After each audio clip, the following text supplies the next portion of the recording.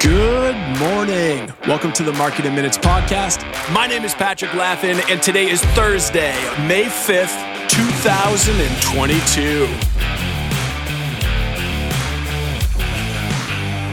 All right, so let's get started by taking a look back at performance from yesterday. The NASDAQ finished up 3.19%. The S&P 500 finished up 2.99%.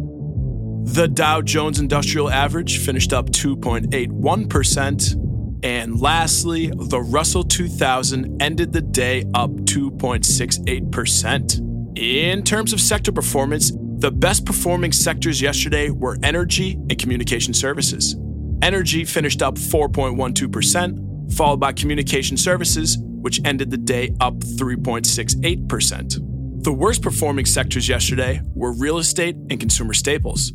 Real estate finished up 1.09%, followed by consumer staples, which ended the day up 2.16%.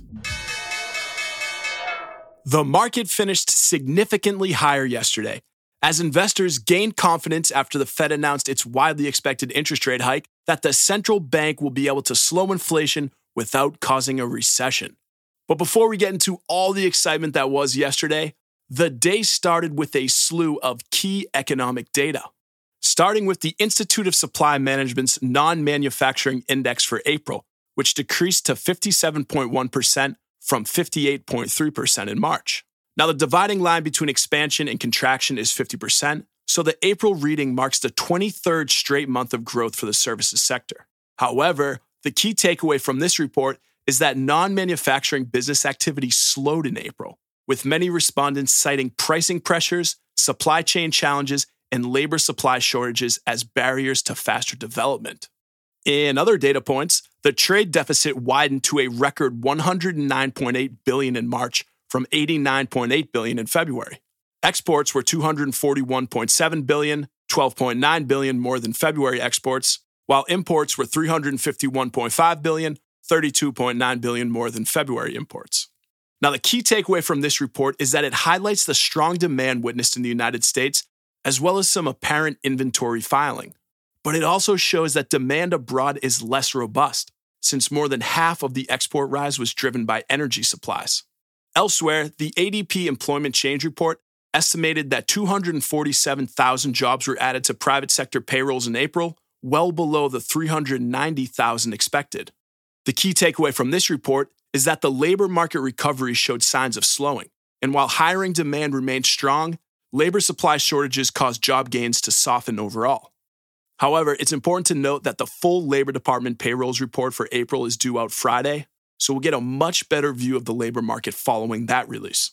Rounding out the data release yesterday, the final IHS Market Services PMI for April increased to 55.6 from 54.7 in the preliminary reading. And lastly, the weekly MBA Mortgage Applications Index increased 2.5%, following an 8.5% decline in the prior week.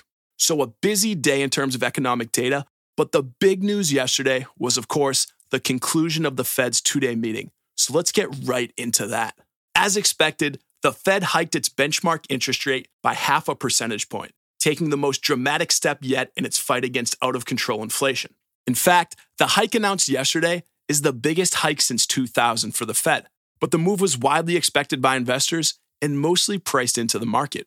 Along with raising interest rates, the Fed also announced that it will begin decreasing asset holdings on its $9 trillion balance sheet. Now, as you're aware, the Fed has been buying bonds to keep interest rates low and money flowing through the economy during the pandemic, which for the most part worked. However, due to surging prices, a dramatic shift in monetary policy was needed. To that note, the Fed also announced that on June 1st, it would begin quantitative tightening or rolling assets off the central bank's balance sheet. So starting June 1st, the plan will see the roll-off of $30 billion in Treasury securities and $17.5 billion in mortgage-backed securities. After 3 months, the Treasury cap will rise to $60 billion and the mortgage cap will rise to $35 billion. So nothing shocking there, really, as those figures were mostly in line with discussions at the previous Fed meeting, as described in meeting minutes. Now, stocks rose following the announcement, while Treasury yields backed off their earlier highs. But the real excitement came when Powell took the mic.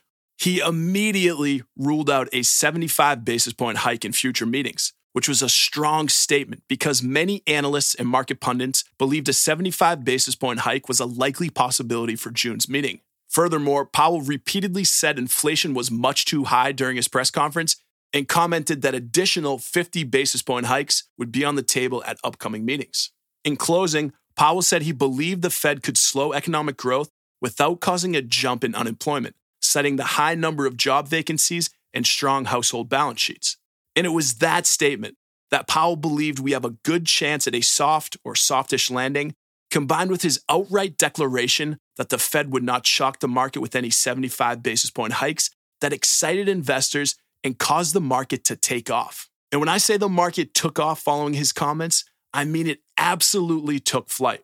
Powell started speaking around 2:30, and from that time through the close, the S&P gained 3.35%, the NASDAQ gained 4.23%, and the Dow Jones added 2.81%. During that same period, Treasury yields fell significantly.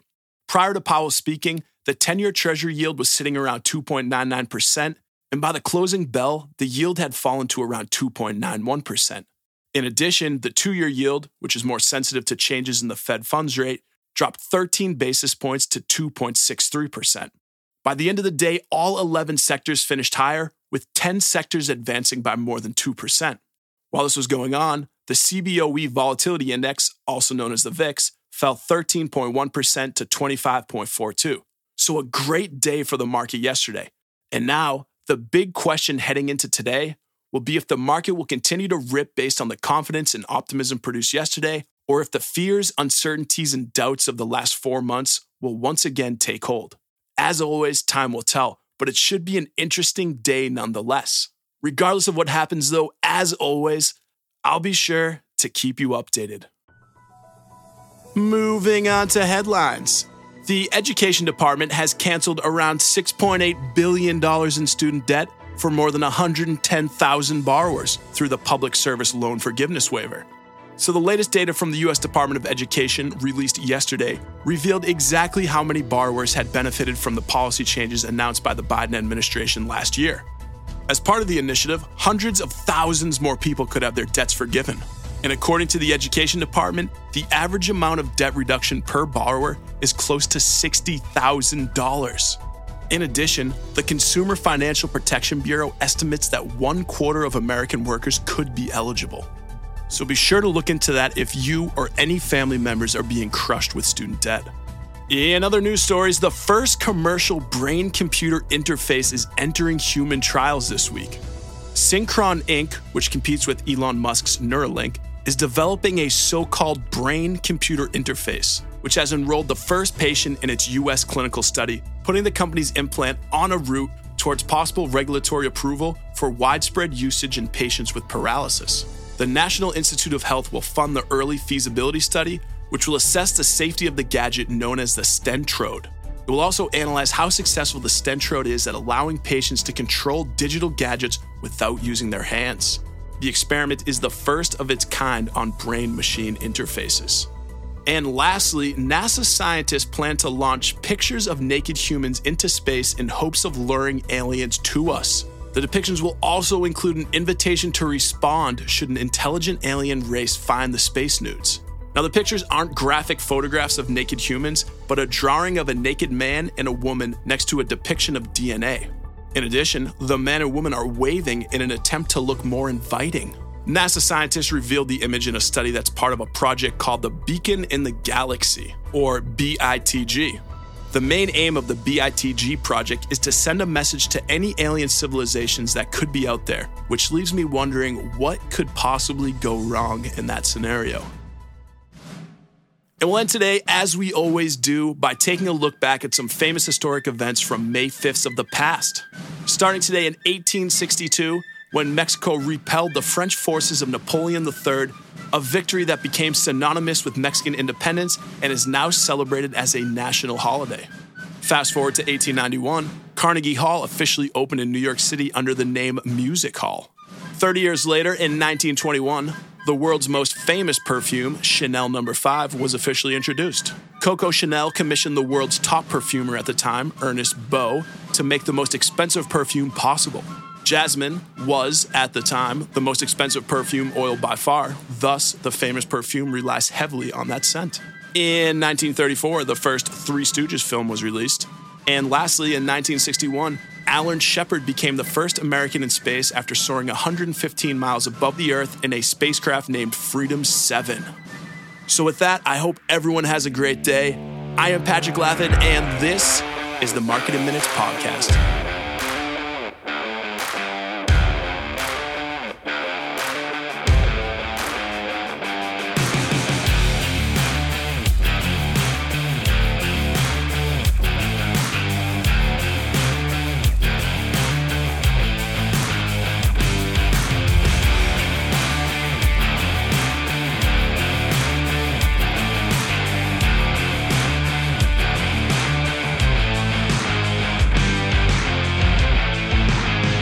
Please note, the content of this podcast is for informational and educational purposes only.